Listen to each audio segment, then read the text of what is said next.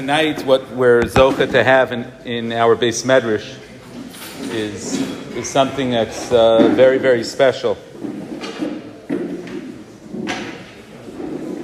Rav Elyashiv Zatzal did not talk very much. For Rav Elyashiv to say two sentences was unique, and someone asked him, made a comment. I don't know whether the comment was positive or the comment was negative. It's not important. Mentioned Rav Kook.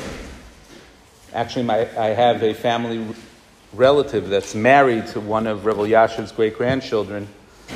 And I asked him, did he know who his great-grandfather's Masader Kedushin was? And he didn't. He did not know that who his great-grandfather's Masader Kedushin was. And Rav Elyashiv described, you have absolutely no hasaga of what Maran Harav Kook Zechusa Yogain Aleinu was. Reb Shlomo Zalman Zatzal used to describe that when he wanted to get chizuk with his chavrusa, they would go to Rav Kook Zatzal's home, and they would peek through the peek hole of the. Once upon a time, there was such a thing called keys and a keyhole, and you were able to see through the keyhole. And they would just peer inside of Rav Kook's house and watch Rav Kook sitting and learning. That was what Rav Shlomo Zalman did for a break, for chizuk, to watch the holy face of Rav Kook Zechusa Yogain Aleinu. Yet at the same time, Rav Kook's name has been used to justify things that are inappropriate within the Masorah. I could think of three, Baruch Hashem, not very strong movements, but three movements that you justify things that are against the Masorah HaTorah and implicitly or explicitly use Rav Kook's name to justify that.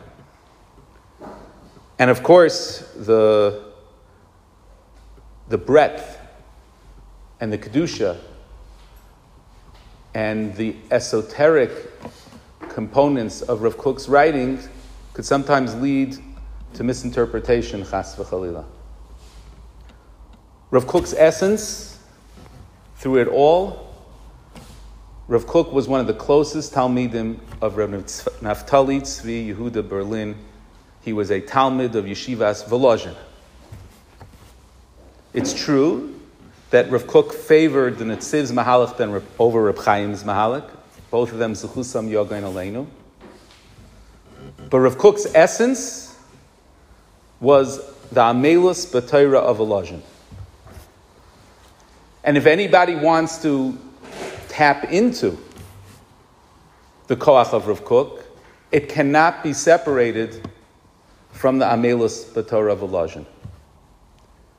And that's why, in my opinion, the most important work to be translated of Rav Kook is what Rav Davidul Shlita did, translating the work of Oros HaTorah.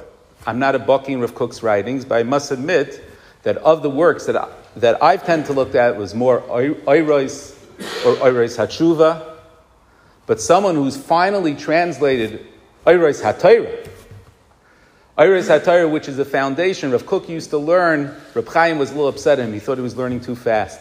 Rav Kook used to learn 30, 40 dapim a day in Yeshivas Volozhin. That was his essence. And then from out of that Amelus B'Torah came a tremendous Avas Yisrael, a tremendous Avas Eretz Yisrael, a tremendous pursuit of Emes, which I hope that our Beis Medrash also tries to do. And it's a tremendous zechus that we have the first translator of Oros HaTorah in our midst, someone who himself embodies not just the beautiful poetry of Rav Kook Zechusa Yogain Aleinu, not just the beautiful Kabbalah of Rav Kook Zechusa Yogain Aleinu, but also who is a Magid Shir of Gemara, someone who himself combines both the poetry of Rav Kook and the Amelus B'Torah of Rav Kook, to the point that the poetry and the Amelus become so mixed together that it becomes one beautiful shira, as the mitzvah of Ksivas Sefer Torah is not just Ksivas Sefer Torah of the Oisiyos, but Va'ata Kisvu Lachemes Hashira Azos, And I daven to HaKadosh Baruch Hu that this Shira that Rav Davidel has put together be something continue to be mashpia on Klal Yisrael, and the Amelos B'Torah of Klal Yisrael, and the Shira of Klal Yisrael, and Dveikus to HaKadosh Baruch Hu always be one, as Rav Kook Zechus HaYogan Aleinu represented.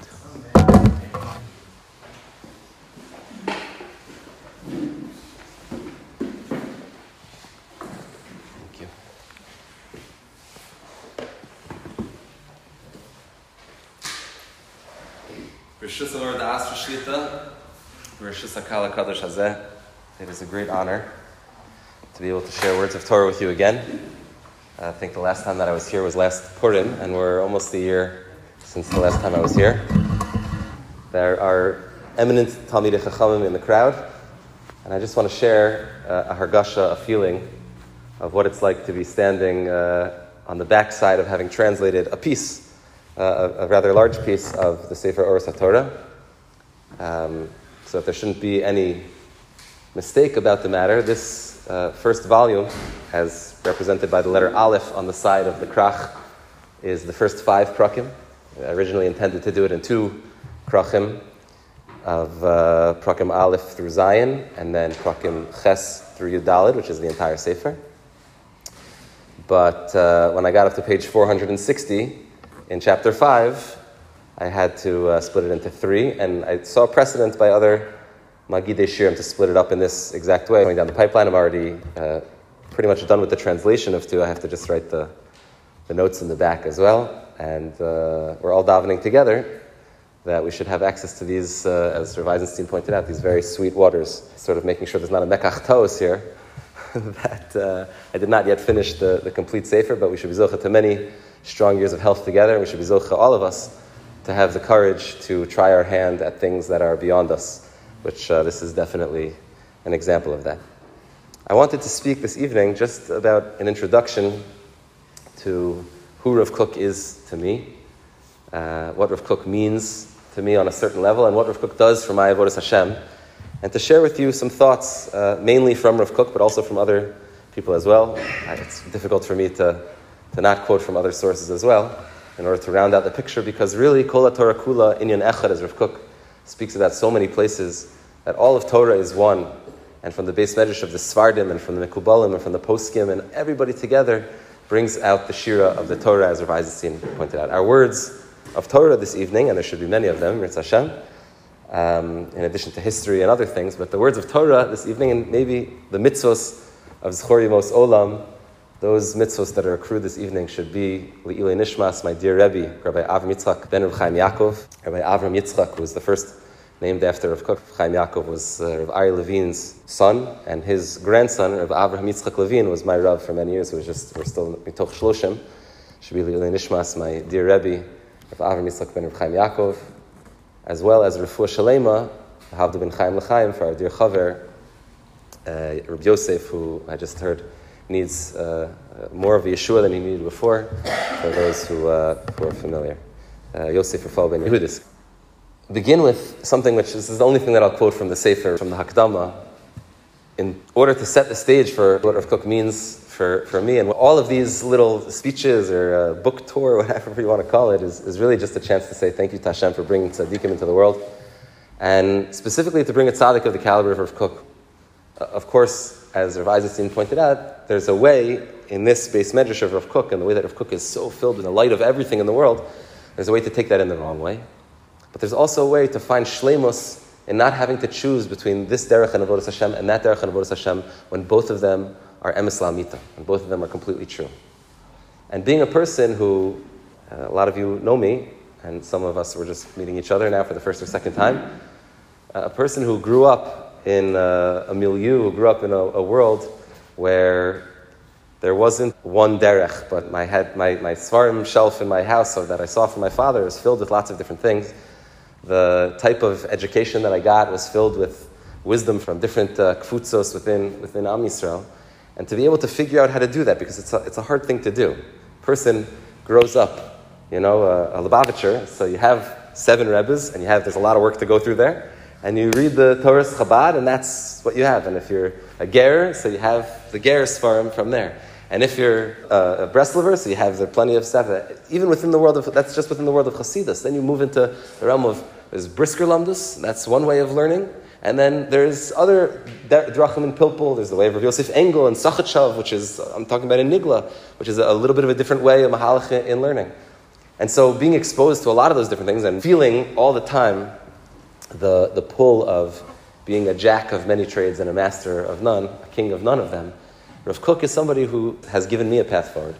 To be able to draw from disparate paths and to be able to do that in a way which is wholesome and which is growth-oriented and is always more to calibrate exactly the way that we're trying to serve Hashem. And I'll explain what I mean, hopefully in the next half hour or so. In the Hakdama to the Sefer, I took the liberty, or I had the chutzpah, to darshan Rav Kook's name. Because a person's name is their essence. So I was thinking about the fact that it's how peculiar it is that Rav Kook's name is Rav Avraham Yitzchak HaKohen Kook. When we think about that for a second, I think it frames everything that I want to talk about and to read and to learn together a few pieces from Rav Kook that sort of highlight this nature of Rav Kook. Rav Kook's name is Rav Avraham Yitzchak. On the one hand, you have Avraham Yitzhak HaChesed, Avram Avinu, the universalist, Avram Avinu, who wanted to keep Yishmael in, Avram Avinu B'chach Chosmin, who is the person who wants the whole world to be shining. His tent is open on all four sides and wants the entire world to be covered in this beautiful cloud of Avodas Hashem, the Nefesh Asher Asu B'chara, and Avram Avinu, who goes out to the world to conquer the world in this way. Versus Yitzchak Avinu, whose gvura and whose quietness and whose strength is felt dafka in the fact that there's a particularism to him. There's a certain closedness to him, that lav dafka is everything part of the package. And he doesn't necessarily even need, at the end of the day, there's a way that Rivka has to wake him up to the fact that Esav is not really part, but there's a certain derech in Yitzchak's life where it's much more quiet and it's much more particular and it's much more associated with the strength of Gvura, as is found in all the Sfarim. So we see already in the first part of Rav Avram Yitzchak HaKohen Kook's name is that there's this tension between, on the one hand, you have Avram Mitzad HaChesed and Yitzchak Mitzad HaGvura. Beseder, that wouldn't be so worthy of introduction. But then you move on to the fact that we call him, everyone calls him, Rabbi Avraham Yitzchak HaKohen Kook. Now the Gemara has a machlokes in several places. This comes out in the halacha, whether the job of a Kohen is to be shlucha d'rachmana, to be the intermediary between Am Yisrael and Hashem, playing the part of the Kohen is the one who accepts on Hashem's behalf. He's the shlucha d'rachmana. He is the one who represents the top-down, the Rabbonu Shel Olam, whose Shechina is shochin b'makom hazeh. Or at the same time, the Gemara also asks, maybe the Kohanim play the role of shlucha didan, that they're the shluchim of Am Yisrael, which means that the Kohen himself has this very peculiar, as the Maharal explains at length, and there's a lot of Chanukah Torah on this, that the inyan of the Kohen is that the Kohen himself is torn between these two worlds. On the one hand, being the representative of Hashem, and on the other hand, being a representative from the bottom up of Am Yisrael. I once, many years ago, heard from Rav Yoshua Hartman, the world expert probably on Maharal in our generation, who wrote the blue volumes with all the footnotes. Rav Hartman suggested an explanation of a peculiar and very difficult Maharal in the Sefer Ner Mitzvah, where the Maharal explains the entire story of Chanukah. I'll say it very shortly, that basically the word Heichal is the Gematria 65, and Yavan is the Gematria 66, and therefore the Yavanim were able to be sholet on the Heichal. But the word Heichal, because it's spelled with a Tzeiri underneath the Hey, is actually pronounced with a hidden Yud in there. So Heichal doesn't really need a Yud. It should just be Hey Chaf Lamed. The fact that there's a Tzeiri underneath it is enough to pronounce the word Heichal, but it's spelled Hey Yud Chaf Lamed, which means that they weren't able to be sholit over the Kodesh HaKodashim. 75 is more than 66. That's what he says. And therefore they weren't able to, the Pach Shemen that was found, dafka hidden in that place, is with Chos Moshel Kohen Gadol, is that they weren't able to be sholit on that. And then the Maharal writes that the Kohanim, dafka the Maccabeim were Kohanim, that Kohen is also 75, because Kohen is the one who has access to the Kodesh HaKodashim. This is the very peculiar, the Maharal doesn't do a lot, he's very into numbers, but he doesn't do a lot of Gematria, the Maharal. Very peculiar idea that the Maharal says by Chanukah. And Rav Yeshua Hartman gave a beautiful hezber. He said that by the numbers of Am Yisrael, we don't have decimal points. It's not something that we have. And we know that the Kohen, on the one hand, represents Shluchad Idan. And then on the other hand, he represents Shluchad Rachmana. The Kohen has very strange things about him. On the one hand, the Kohen is very gufani. The Maharal writes in many places that a Kohen, based on the Gemara says that a Kohen, when he's not wearing the big day kahuna, kunasan lo olav. When he's not wearing the big day kahuna, he doesn't have the Kedushas Kohen in this way. There's many chuvas about this, about how we deal with Kohanim nowadays, the fact that they don't have big day kahuna. There's a discussion about bringing karbanos b'zman even without big day kahuna. Would that be possible? In the Avnei Nezer and in others.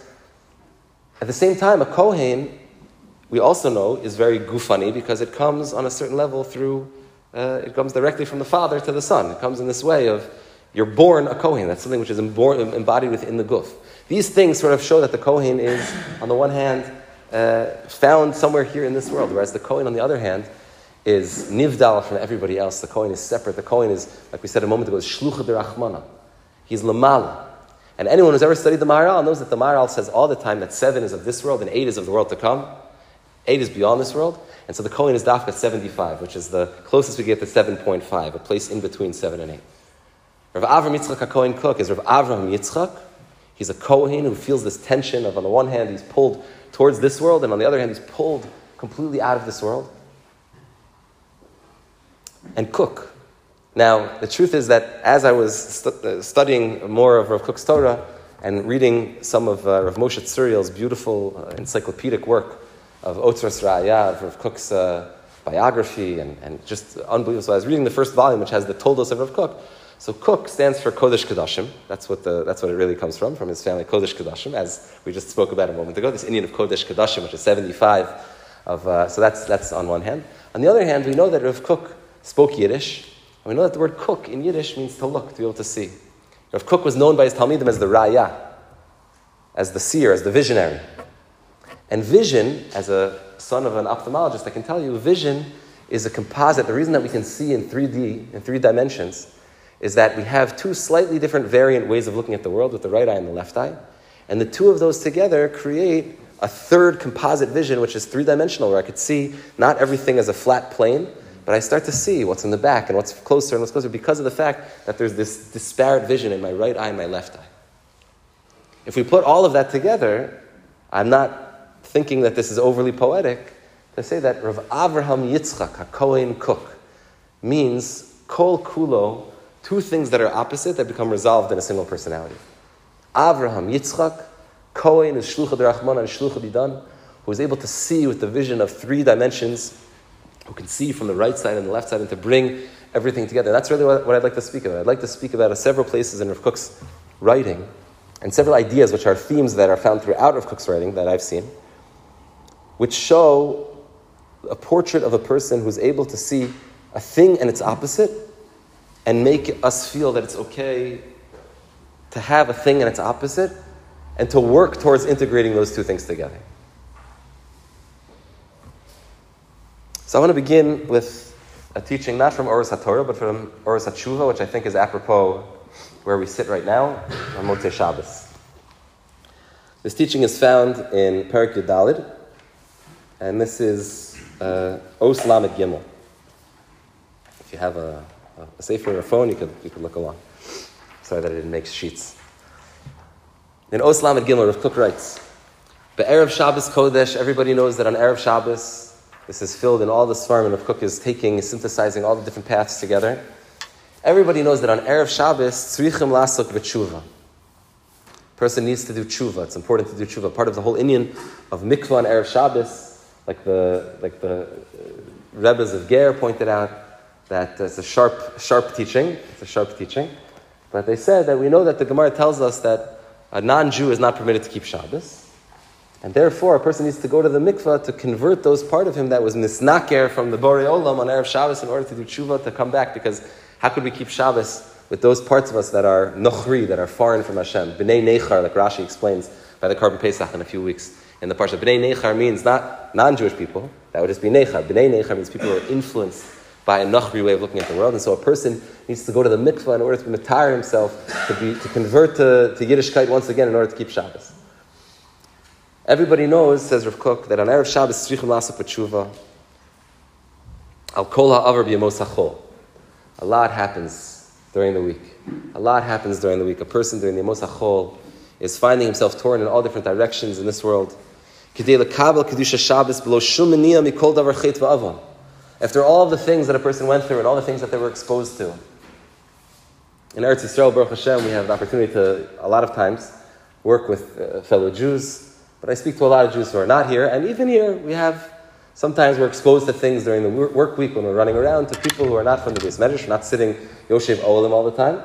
And even when we are Yoshev Olim, when we're running around and buying things and taking care of life, we're sometimes dragged down into the realm of 7 more than we are in the realm of 8. And so on Shabbos, we need to make sure that we didn't dip down from 7 into 6 or to 5 or to 4. We didn't go down into a place which is really not matim for a Jewish person. But then Rav Kook says something which is so remarkable and something which I find in a number of places in Rav Kook's writing, and I'll touch on a few of them very briefly. Ube Motzei Shabbos, says Rav Kook, but on Motzei Shabbos, which is where we're sitting right now, tzrichim lashuv b'tshuva ala tochin shel ha'aras HaShabbos. And this is a remarkable idea that we find in Rav Kook's writing in a number of places, that a person needs to do tshuva for keeping Shabbos. Can you imagine such a thing? It's an idea that's found in Rav Kook's writings in a number of places, that a person needs to do tshuva for doing a mitzvah. Now, if we've never learned Oros HaTshuva, that sounds very peculiar.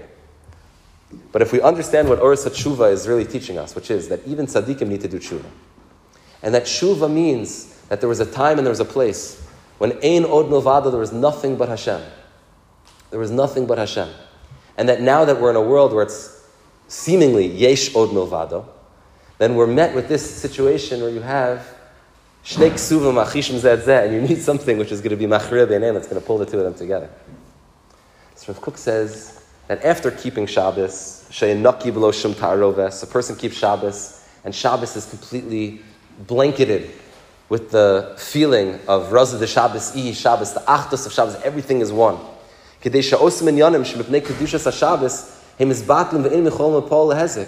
those feelings of grandeur that a person feels on Shabbos, work, laundry, going shopping, writing term papers if that's what you're holding, putting in the accounting slips or whatever, On Shabbos, a person is completely one with Hashem. Who could bother with these things of the curses of Adam Rishon, Achar Achet, and who could deal with these types of things? But then comes Motzei Shabbos. And standing in the light of Shabbos, a person doesn't get harmed by those feelings. It's good to feel on Shabbos, only you Hashem, it's all I want is just to daven and to learn and to be with my family and to grow together, and that's all I want. But comes Motzei Shabbos, says Rav Kook, and a person needs to do tshuva in order to re-enter into the world. Because having chosen Shabbos, and having looked at the world through the eyes of Shabbos, through those eyes of something which are so high and so holy, but on Shabbos it can't be mazik, lo yafriu es mahalach aksheres shel yemos hachol. When a person re-enters into the world, and he needs to be able to sheishes yomim in order that he can have a Shabbos, and he needs to be able to care for his family, he needs to be able to be osek in uvdin dechol, he needs to do things of this week. And he doesn't have the hagana of Shabbos, he doesn't have that protection of Shabbos, which makes those feelings of, these are lower things in my life, I don't want to be osik in these things.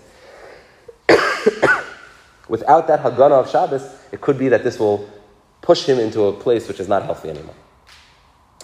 And then Rav Kook says an unbelievable chiddush. He says, I'll bring you a raya that this is true.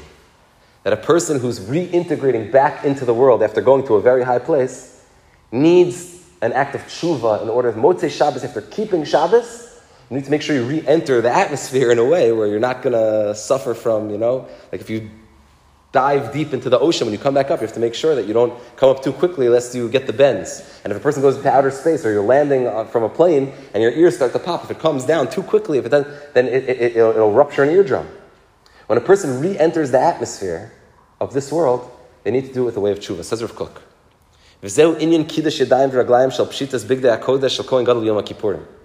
We know that when the Kohen Gadol changes his clothing on Yom Kippur, says Rav Kook, when he goes from his regular clothing to the special clothing that he wears dafka on Yom Kippur, he does the Kiddush Yadayim v'Raglayim. He puts on the special clothing of Yom Kippur. He needs to wash his hands and feet because he's elevating to this higher level of Big Day, the special begadim that he's going to wear on Yom Kippur. Ki osem tzachzuchei tuma hamispartzim letoch hakedusha mipnei gadol or hakodesh hemis atmim lizdabek bo. Because when a person's moving from the regular Big Day Kahuna up to this higher level, there's little sigim, there's little dross of impurity that tries to sneak in together with him into these higher states of being. What people don't realize, Rav Kook says, and what he points out is that Aval, after a person finishes going to the Kodesh Kodashim, and the Kohen Gadol comes out and he changes back into his big day chol, he changes back into his regular clothing, into the big day kahuna that's of the lesser status, he also has to wash Netilas Yadayim. He also has to wash his feet and his hands. Why is he washing his hands and his feet for going back to the regular clothing, says Rav Kook? The answer is that when a person does something which they're supposed to do, when a person chooses the higher thing, they still have to make sure that they're not choosing that higher thing on the back of something which is lower, which is also a positive value.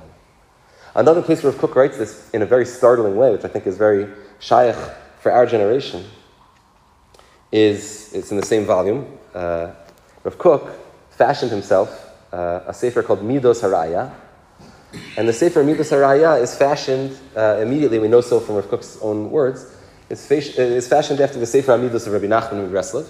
It's organized in the same way of the Aleph Beis, that we have Ava and Amuna and different, going through the letters of the Aleph Beis. Under the Keta for Tznius, Rav Kook writes the following. Again, at first, something, and we could begin to see why, as Rav Eisenstein pointed out, this is in the section on Midos Raya. We could see why people can take ideas of Rav Kook and misunderstand them and misapply them. That's why it's so important to learn it from somebody who has Yiras Shamayim and who has some sort of tradition on how to learn these things. Rav Kook writes, Midas Atznius goremes tovus rabas la'olam. The Midah of Tznius is a wonderful thing. It's the greatest thing. The Midah of Tznius means that a person has to make sure and to know that they're always walking in such a way that there's a hafrada, there's some sort of separation, there's some sort of way of making sure that the demarcation lines between one gender and another gender are always made with a certain level of, even the way that we speak about Tznius itself, we stumble as we speak because we speak with such caution.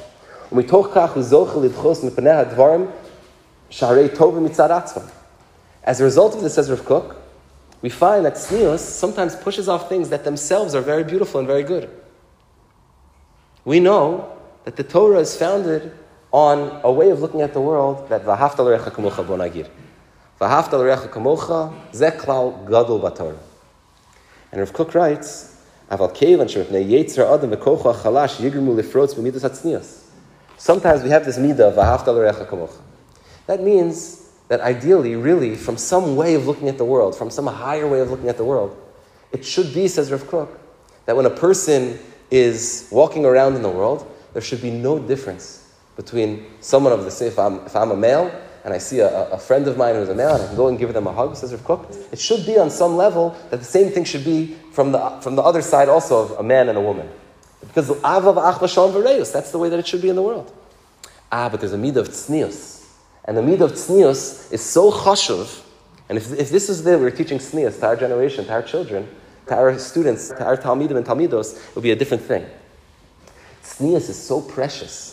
The whole yichus of Am Yisrael, the whole godless of Am Yisrael, that we're able to say that we go back to the Avos and we know exactly how that works, is so precious, is so lofty, that it even pushes away something which is so great called Ava Achva Shalom V'Reis. And therefore, every single time, says Rav Kook, that a person chooses, and then he writes the same thing about on the one hand, and I'll finish the sentence in a second. On the one hand, this is the same keta. It's on the one hand, a person should want to know everything in the world. Hashem created the world, and in the world there's such chachma, there's such beauty in the world. We should want to know everything, without any self-censorship. On the other hand, says Rav Kook, tznius, emunah, yiras shamayim, a person has to self-censor sometimes. What is it that I engage in reading, and there are certain things I don't want to know about. But how could you not want to know everything, says Rav Kook? So Rav Kook says, when a person chooses tznius, when a person chooses Shabbos, when a person chooses self-censorship, together with all of those things, you also need to do tshuva, which means I chose to keep Shabbos. If I choose to keep Shabbos, and that choice to keep Shabbos causes me to look down on going to buy peanut butter and jelly for my children, then there's something that's not right about the way that I'm keeping Shabbos. If a person walks down the street and they see somebody, different communities, and there's the poskim discuss this, how sheila shalom bein ish li isha should be practiced, or if a person walks down the street, or if a person themselves has certain hanhagos and tznius, that they cover themselves in a certain way and they have certain hanhagos. So Rav Kook says, it could lead, chas v'shalom, that it turns tzinas Am Yisrael. It could be that you'll end up hating the opposite gender. And that's not what the Torah wants. The Torah wants you to choose tznius, and at the same time to recalibrate and to say, I'm choosing tznius because tznius is higher than ava ach v'shalom v'reis, but not that ava ach v'shalom v'reis is something bad. I'm choosing not to read that or not to engage in that. I'm choosing to filter out certain things in my life, not because having freedom of inquiry is bad, but because there's something that's higher than that. That's called Yiras Shamayim. That's called tznius. So this is an idea that we find in Rav Kook in a number of places. That's very startling, that a person needs to do tshuva on picking the right thing. Another idea that shows this level of nuance in Rav Kook.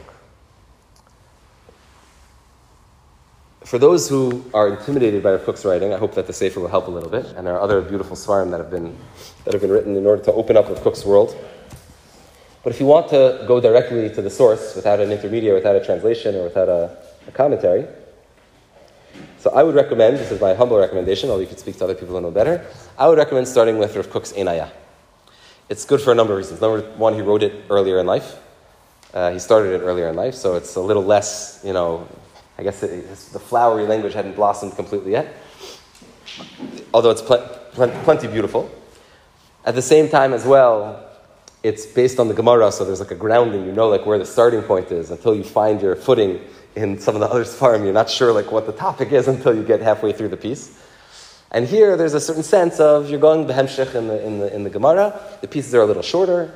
It's my humble recommendation. So, one of the first pieces in Ein Hayah, which for me has been a profound window into the worldview of Rav Kook and this notion of a nuanced way of Avodas Hashem, is a piece based on the beginning of Brachos. And the beginning of Brachos is a discussion about Bein Hashmashos. So the Gemara there has a machlokes between Rabbi Yehuda and Rabbi Yossi. This is Os Daled in the first parak of Ein Hayah, where there's a machlokes between Rabbi Yossi and Rabbi Yehuda about what Bein Hashmashos is. Is Bein Hashmashos a time which is, as Rabbi Yossi points out, is keheref ayin? Bein Hashmashos keheref ayin, ze nichnes v'ze yotzei v'i afshar la'amed alav. It's a time which is not a time. It's keheref ayin. It comes and goes so quickly that it's only a theoretical time period, but it's not something you could stand in the middle. Or, as Rabbi Yehuda points out, that Bein Hashmashos is a time that there's a time period between when Shkia happens and when Tzeis HaKochavim happens, where there's this time period in between that's called Tzeis HaKochavim. So Rav Kook first explains what it means, Tzeis HaKochavim. And then he lays out in one or two lines something which I think radically changed the way that I learn Gemara, that I teach Gemara, and that I try to serve Hashem. And fits into this paradigm of Rav Kook being Avram, Yitzchak, Yaakov, and Kook. Rav Kook says, what is Bein Hashmashos? The Pnimius, Ba'amkus, what is Bein Hashmashos? And here as well, I'll just point out, another thing that Rav Kook does here is that he takes something which is a halachic discussion, and he shows how what you thought was halacha and what you thought was agarata is really, they're both. If you know how to read it properly, they're both. So Rav Kook says, what is Bein Hashmashos? There's a medrash that says, I remember I saw this when I was in Yeshiva University, I saw this medrash for the first time, and I saw a beautiful explanation of it in the Sefer Kemotze Shalom Rav. I'll share the explanation as well. The medrash says, Vayerev vayivoker yom echad. It was morning and it was evening and it was morning, one day, the first day. So Chazal say, Vayerev, Elu Maseim Shel Rishayim. This is the Maseim Shel Rishayim. Vayiboker, Elu Maseim Shel Tzadikim. One day tells us, says Chazal, we don't know, does Hashem prefer the Maseim Shel Rishayim or the Maseim Shel Tzadikim? We weren't sure which one does Hashem prefer more, because it says Vayerev, that's the Maseim of the Rishayim, and Hashem allows that to happen. Vayiboker, that's the Maseim Shel Tzadikim, and we don't know which one Hashem prefers more. He ends by saying, Yom, one day, the first day. And therefore we see that Hashem prefers the Maseim Shel Tzadikim.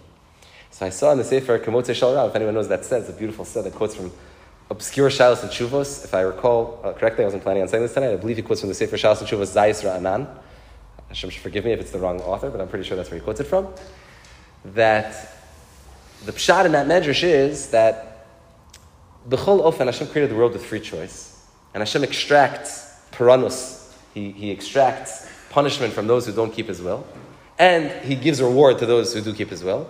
And B'leis Breira, B'chol Ofen, Hashem's kavod is Malei Kol Haaretz. Because a person will see that Hashem is Takif and Hashem is Moshel B'kol Olam. And if a person goes against Hashem's will, then Hashem created the world for His kavod, for His honor, and Hashem's honor will be met by the downfall of the Rishaim.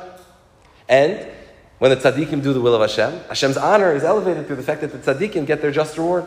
And so therefore, if the whole goal of the world is kvod Hashem, so then we don't know, does Hashem prefer the ma'asim of the Rishaim or the ma'asim of the tzaddikim? Come along Chazal and say, but of course Hashem is kulo tov and kulo chesed. And Hashem would prefer to bring about His honor through the giving of reward to the tzaddikim rather than giving to the Rishaim. So Rav Kook says, let's take this medrash and let's apply it to Bein Hashmashos. If Vayi Erev means the ma'asim shel Rishaim, and Vayi Voker means the ma'asim of the tzaddikim, then Bein Hashmashos is the time which is neither Boker or Erev, which means it must be in Yonei Rishus. That's what he says. Vayi Erev means the ma'asim that are Averos, that which you're not supposed to do, HaMa'is Asher Lo Ta'aseh, and Vayi Voker means Mitzvahs Aseh, which means that eating and drinking and sleeping and running around and doing and relaxing a little bit here and there, that's all called in Yonei Rishus. So then Rav Kook says something unbelievable. He says, the machlokas between Rabbi Yehuda and Rabbi Yossi is really a machlokas between the Jewish philosophers of the ages. He quotes, on the one hand, the Ravid, and he quotes, on the other hand, the Chovos HaLevavos. There's a machlokas that we find, it's not just the two of them. If one more Makomos on this afterwards, we could speak. But there's a machlokas we find between two different ways of looking at the world. How do we view in Yonei Rishus? How do we view drinking a cup of tea or taking a nap or doing those things that we need in order to continue our body functioning in a way which is healthy?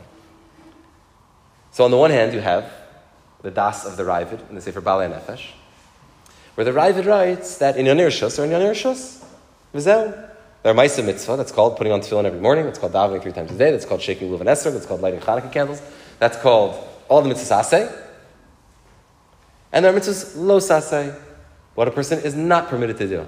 Certain clothing that a person is not permitted to wear, certain things a person is not permitted to say, certain things a person is not allowed to do with their body, certain things a person is not allowed to eat. Those are the lo sasehs. And then there are things that are pashut, not asehs and not lo sasehs, and a person eats and drinks and does things as long as they make a bracha and as long as it's kosher, then that's called the Yonei Rishus. Chovos HaLevavos describes that there's a certain way of looking at the world where there is no such thing as in Yonei Rishus. That which a person needs to function and does, a person needs to eat a certain amount, needs to sleep a certain amount, needs to do a certain amount of things, that which a person needs to function, and they do that so that they could serve Hashem properly, is nishapich to be mitzvah as soon as they do it. Meaning every time, it's a wild way to live, every time a person holds a piece of food or a cup of drink in their hand, every sip, says the Chovos HaLevavos, if you need it to serve Hashem, is nishapich to mitzvah. And if you don't need it, then it's an avera. That's what he says. Every time you need to go to sleep, every minute that you sleep that you need, mitzvah. Every minute that you oversleep, avera. So then it says Rav Kook like this. He says, there's a machlokes between Rabbi Yehuda and Rabbi Yossi. How do we view Bein Hashmashos? Is Bein Hashmashos something that you can actually stand in, like the Ravid? Because if Bein Hashmashos means in Yonei Rishus that are neither mitzvah nor avera, so do we say that in Yonei Rishus, which is that realm which is neither Vayi Erev or Vayi Boker, do we say that it's something you could stand in? And I could drink a cup and I don't have to sit and be metapel. It's not it's an actual thing. It exists. The poel. Or do we say it only exists in theory? But every time I encounter in Yonei Rishus, that's why it's called Rishus. Because I either drag it into the Rishus HaYachid of Avodas Hashem, where everything is echad, or I drag it into the Amud Piruda, I drag it into the realm of Rishus HaRabim, where there's many gods and there's many ways of looking at the world, and that's Maisa Avera. So says Rav Kook that Rav Yehuda and Rav Yossi are actually arguing on a certain level about how should a person view in Yonei Rishus. Is this something I could stand in, or is it only theoretical? And then Rav Kook says the two lines that I wanted to, I mean, that's already beautiful and super nuanced. But then Rav Kook says the following. He lays out a rule, which we find him use in a number of places, where he says that halacha, when we paskin halacha, halacha is a lashon of halicha. Halacha is a lashon of how should the average person act in the world. However, that which we don't paskin, always belongs to the realm of the aspirational. It always belongs to the realm of that which we're aspiring to. And so therefore, he says, the fact that we paskin that Bein Hashmashos is a real entity means that lahalacha, we view the average person in the world has to live with eyes of saying, I have mitzvahs to do, I have averos not to do. And when it comes to other things in life, I don't have to hold myself to this standard where every single sip of coffee and every single cheshbon of, is it 1 teaspoon of sugar or 2 teaspoons of sugar? I don't have to live like that on the realm of halacha. But in the realm of the aspirational, every person has to aspire to the derech of Rabbi Yossi, who says that Bein Hashmashos is only theoretical. On the realm of the theoretical, I have to be aspirationally driven towards making every single thing in my life holy. And this is another way that we see Rav Kook strikes this balance between, on the one hand, what is expected of me, and on the other hand, what I should be striving for. On the one hand, what's expected of me is that I keep Shabbos. On the other hand, I should be striving that my Shabbos shouldn't be in a way that it somehow makes me look down on the things that I have to do during the week. On the one hand, I should aspirationally be desiring that every single thing I do is cheshboned out, that it's exactly according to the will of Hashem. On the other hand, I have to be a normal person. I have to be able to live in the world where there's inyanei reshus, and not every single thing is calculated unless I'm on that level. This tear in both directions, and we'll close up in a minute. I just want to share one or two more yisodos, not from Rav Kook. This tear in both directions, like Rav Kook said about himself, Misha amar alai shenishmasi krua. Anybody who says about me that my soul is torn, yafeh amar, they're saying good. Because indeed, every person's soul is torn in many different directions. The only thing that's shalem is a domem, is the thing which is silent. Rak ha-domem shalem, he said. Only a domem is shalem. But a person is pulled in all different directions. But that pulling in all different directions doesn't have to be pulled in the direction of dafka, bad versus good. Even the good pulls a person in this direction and that direction. A person has to be able to constantly, there's 2 ways. I was just recently thinking about this. The derech mashal, I think it's a good mashal. There's 2 different ways that a person travels. I think about this myself because this is the 2 different ways that I get to and from work. Sometimes I get on a bus or on the light rail on the train. And sometimes I drive. When you get on the light rail or you get on the bus, all you have to do is make sure you get on the bus, and then the bus takes you to where you need to go. And that's one mahalach in how a person moves about. You get on, there's certain areas in life where a person makes a concrete decision, and that's sort of a community that you choose to go to, where you send your kids to school. But then there are other things in life where it's like driving. Driving, you get in your car, you start there, and every second you have to constantly be shifting the wheel. If you just let go of the wheel, I'm going straight, right? So I just let go of the wheel, it's just going to get me, let's say I have to go from here, and I'm trying to get right over there straight. So I just let go of the wheel, and the car should go straight, right? If I'm on a bus and somebody's taking care of that for me, Beseder. If I'm on a plane, I get to where I need to go just by getting on the plane. But there's so many aspects of Avodas Hashem, it's like being in a car. And you're constantly having to shift back and forth between chesed of Avram and gvura of Yitzchak, of shlucha didan and shlucha derachmana, of seeing with this vision and seeing with that vision, of doing a mitzvah and then recognizing that there's another value which, although lower than the value that I'm operating within, still needs to be taken care of. And there's so many different parts in my life where I need to just constantly be shifting back and forth. So I want to just close up with 2 thoughts from the Maharal, a big yesod of the Maharal, that I think explains Rav Kook, obviously, one of the important things that Rav Kook reintroduced to many people's study is the study of the Maharal. And in his universal yeshiva, in the yeshiva Merkazia Olami, as he called it, which is now Merkaz Harav, and other branches of that spread out throughout Am Yisrael. And so many Magidei Shirim and people in the world who are influenced by Rav Kook's thought are little satellite yeshivas of this yeshiva Merkazi Olami. It's happening more in a way than Rav Kook could have ever imagined because there's different little pockets all over the place. The Maharal is so central to Rav Kook's way of looking at the world. The Maharal describes in a number of places that the only way that a person can be whole, the only way that a person can serve Hashem properly is by being torn between 2 opposite things. I'll give you 3 places where the Maharal talks about this, and we'll stop at that. The first place is in the Chidusha Agados, to Mesech Sanhedrin, Daf Tzadites. This is where I first saw this idea. This is the Yesod of the Maharal over there, where there's a conversation between Antoninus and Rebbe about when the Yetzer Hara comes into a person. At what point does the Yetzer Hara get introduced into a person? It's a whole fascinating Gemara over there. And at the end of the day, the Gemara settles on the fact, Rav Yehuda Nasi says that the Yetzer Hara comes into a person, enters into a person at the Shas Leida, when a person is born into the world. The Shas Leida is the moment that the Yetzer Hara comes in, and he quotes a pasuk, LePesach Chatas Rovetz. at the opening, when a person enters into the world, chatas rovetz. That is where sin is crouching to pounce upon a person. The Pesach chatas rovetz. That's what Rav Yehuda Nasi says. Comes along the Maharal and he says a Yisod Gadol B'chaim that I think is found throughout Rav Kook's writings, and we only touched on 2 or 3 of them tonight, but something you could find everywhere. And that is the following. The Yetzer Hara, we normally think of this thing, such a sophisticated way of explaining. We explained the sophisticated way of thinking about tznius tonight. This is a sophisticated way of trying to explain Yetzer Hara to ourselves and to people we could share it with. What does the word Yetzer Hara mean, says the Maharal? The word Yetzer, of course, comes from the word Yatzar Yetzira, which means a formation of something. Yetzer means an inclination, but it comes from the word Yatzar, which means to form. And Ra is poorly translated as evil. How do I know it's poorly translated as evil? Because if this chair over here, which is not immoral but amoral, it doesn't have a moral compass to it, there's nothing. If this chair was missing one of the legs, or the back was a little bit broken, I would say this is a bad chair. This is not a good chair. This is a kisei ra. It's not a good chair.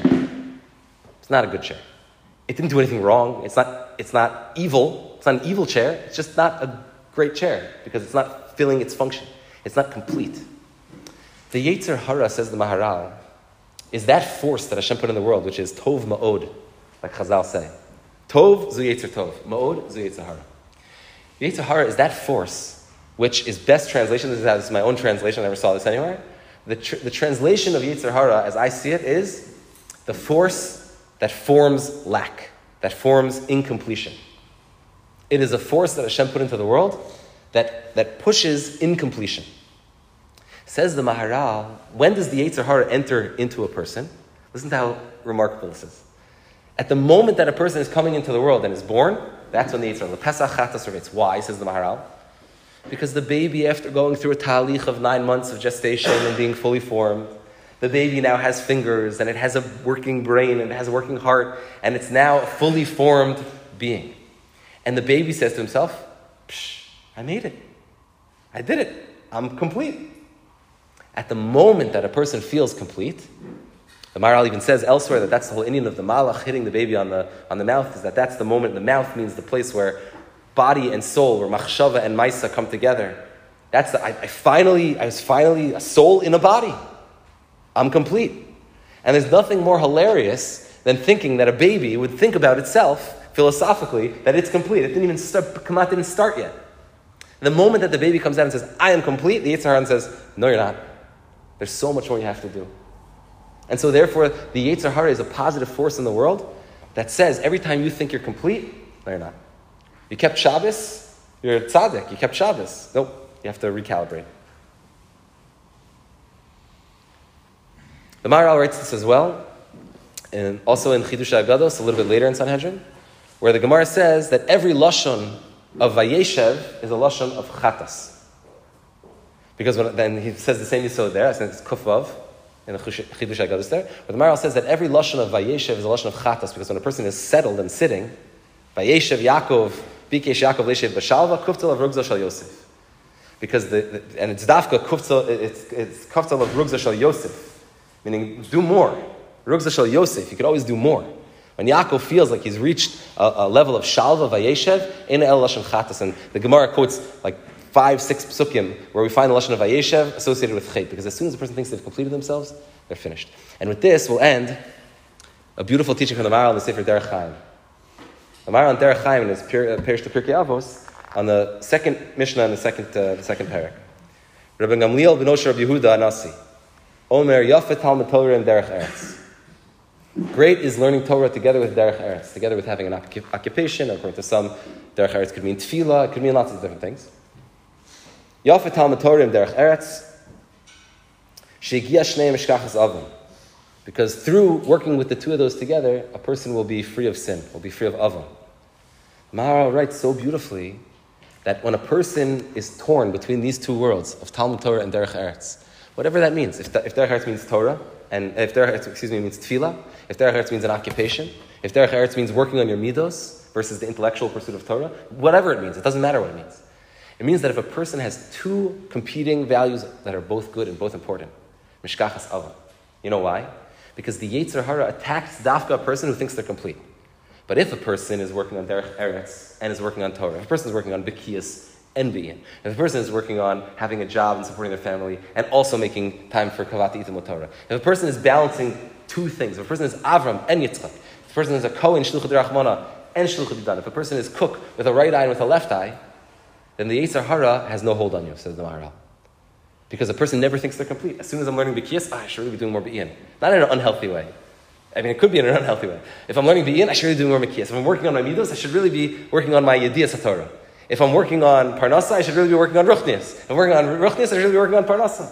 So the Maharal says when a person feels like there's two good things that are pulling them in the same in two different directions, Mishkachas Ava, the Yetzer Hara has no hold on a person. Because the Yetzer Hara is that force that says, you're complete. Can't be. So Hashem gave us the koach and the privilege of coming together, this inyan of growing together, of Kuftzal, of Rugza Shel Yosef. I'll fulfill the will of my dear friend, Josh Zlotnick, who had to step out, by telling you a story, because you have to end with a story, from the Ben Ish Chai. One of my favorite stories in Ben Ish Chai, appropriate for Motzei Shabbos. Ben Ish Chai, when he was a young man, about 7 years old, this is found in the Hakdama to one of his Sfarim. When he was 6 years old, he had a hanhaga that when he was 6, 7 years old, I can relate to this, it's not so dangerous, I have a 7-year-old, that his father used to let him hold a Havdalah candle when he was 7. And he had a sister who was 1 year younger than him, either 5 or 6 years old, I don't remember the story exactly. And she became of age that it was appropriate for her to hold the Havdalah candle with a little bit of guidance from the parents. And one Motzei Shabbos, sitting down on Motzei Shabbos, she wanted to hold the Havdalah candle. So Rav Yosef Chaim of Baghdad, at the time was just little Yosef Chaim, said to his father, Abba, come on. You said that Havdalah, why is Havdalah in Chonra Das? Because the main Das Havdalah Minayim. Havdalah is a function of Das, it's a function of intellect, and I'm older than her, so I have more Das, so I should get to hold the Havdalah candle. Pretty good for a 7-year-old. So the father says to Rabbi Yosef Chaim, he says to him, Yosef Chaim, very nice that you have more Das than your sister, that's, you let her hold the candle. No, the main Das Havdalah Minayim, I get to hold the candle. So I said, listen, if you're such a big baldas, you say a chiddush about Havdalah that no one ever said before, you can hold the candle. Deal? So he thought for a second and said, okay. So he said, 6, 7 years old, he said, Abba, last week we were learning Maseches Yuma. We were learning some Mishnayos in Yuma. And we came across, in the very beginning of Yuma, this discussion about a Kohen, you were talking before, a Kohen, Gadol, has to have maybe according to some opinions, has to have a backup on Yom Kippur, because what could happen to him if he becomes Tameh? So he needs to have this Skan Kohen, who's a stand-in Kohen, in case something happens. Now, what happens is the Gemara, if that backup Kohen gets called into play, and he becomes the Skan Kohen Gadol for Yom Kippur, because there's some Tumah that happened to the regular Kohen Gadol, and now the Skan Kohen Gadol becomes the Kohen Gadol for Yom Kippur. Yom Kippur ends, Tful Yom, he goes to the mikvah, Kohen Gadol becomes Tahor again, now he's back to his regular services as Kohen Gadol. Uh-oh. So now, the Mishnayos and the Gemara are talking about it, so now you have this Kohen Gadol, this Skan Kohen Gadol, who now, what's he going to do? Is he going to stay the Kohen Gadol? That's going to lead to Tata, that's going to lead to Machlokas between the two, that's not a good, we can't do that. Is he going to go back to being a regular Kohen? There's a principle that the Gemara says, Malin b'kodesh ve'in moridin. What are we going to do? So the Gemara says he becomes what's called the Skan Kohen Gadol. And that's how we resolve the problem. So he said, Abba, you taught me this inyan of Malin b'kodesh ve'in moridin. So he says, I want to say a chiddush. The Gemara in Pesachim has a whole discussion about the order of Havdalah. So he says, the Gemara there discusses the order of Havdalah on a regular Shabbos when we have to add in with Kiddush and together. So the Gemara has a discussion and says, the order of Havdalah is first you make a Bor Pri Hagafen, and then you say, we all did it tonight, and then Besamim, and then Bar Mir Ha'ish, and then Hamavda Ben Kodesh L'chol. That's the order of making Havdalah. So his father said, yeah. So he said, well, why did Chazal put it in that order? So I said, I don't know why he put it in that order. So he said, because Malin B'Kodesh ve'in Moridim. So his father said, what do you mean? He said, Abba, first we make a bracha of Bor Pri Hagafen, and then Besamim, and then Eish, and then Hamavda Ben Kodesh L'chol, from the mouth to the nose to the eyes to the brain. Malin b'kodesh ve'in moridin. That's why Chazal put it in the order of Bar Pri Hagafen, and then Bar Samim, and then Bar Meish, and then Hamavda Ben Kodesh L'chol. So Chazal said, you can hold the Havdalah candle, Ad Kan, the story of the Ben Ish Chai. I share this story with you now as we're talking about this because this whole mahalach of Rav Kook and some of the ideas that we learned here tonight, and there's so many more, I have to pause here, it's already late. This whole mahalach of Rav Kook, this way of looking at the world, and my hergish is, and this is not found in the Sefer of the Ben Ish Chai, this is not found, this is why I get hold of Havdalah candle, this is my additional chiddush to the Ben Ish Chai's chiddush, is that why did Chazal put that by Havdalah? Because as we just said a moment ago, because Motzei Shabbos is a time when a person goes la'elo, la'elo, la'ela, it goes higher and higher and higher. And then comes Motzei Shabbos, and the feeling is that I now just went through the first meal of Shabbos, the second meal of Shabbos, the shir, and Shal Shuddis, and Dibuk Chaverim, and I went up and up and up and up and up, and now I come to Motzei Shabbos, and there's a feeling of, I have to go back to being a regular guy. For a little bit, I was the Kohen Gadol. I was a big person, and now I have to go back to being a regular person, going back into the world. And Chazal wanted us to know that Yiddishkeit, when we look at a week like this, it goes like this, and then the next week is higher, like a spiral, up and up and up and up and up and up. And that every time we come back into the world, it's true, like Rav Kook said, that we have to do tshuva to reintegrate into the world. But our chol is not the same chol anymore. Our chol is infused with that way of looking at the world through the eyes of Shabbos. And a person doesn't have to go back down after Shabbos. On Motzei Shabbos, a person can lift themselves up and stay up. Because Malin b'kodesh ve'ein moridim. And Chazal wanted to imprint that in the nusach of Havdalah. That when a person is being mavdil ben kodesh l'chol, and this is true in all of life, and this is what Rav Kook is teaching us, when a person is mavdil ben kodesh l'chol, it doesn't have to do with the way that the chol has to always be going up and down like a yo-yo, kodesh and then chol and kodesh and chol.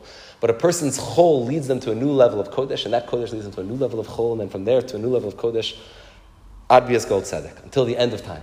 Until a person is able to see how every single thing that they're doing, all of the inyanei rishos are able to be pulled into the realm of mitzvah. Until the person is able to see that all of the mitzvahs that I'm doing also need recalibration so I can get to a higher level of appreciation for the things that I'm not choosing. Hashem should help us. That we should be zocheh to see once again teachers like Rav Avram Yitzchak Cohen Kook walk the face of the earth with the gold tzedek. Amen, amen, amen. Shkoyach. Both svarim are available in the back.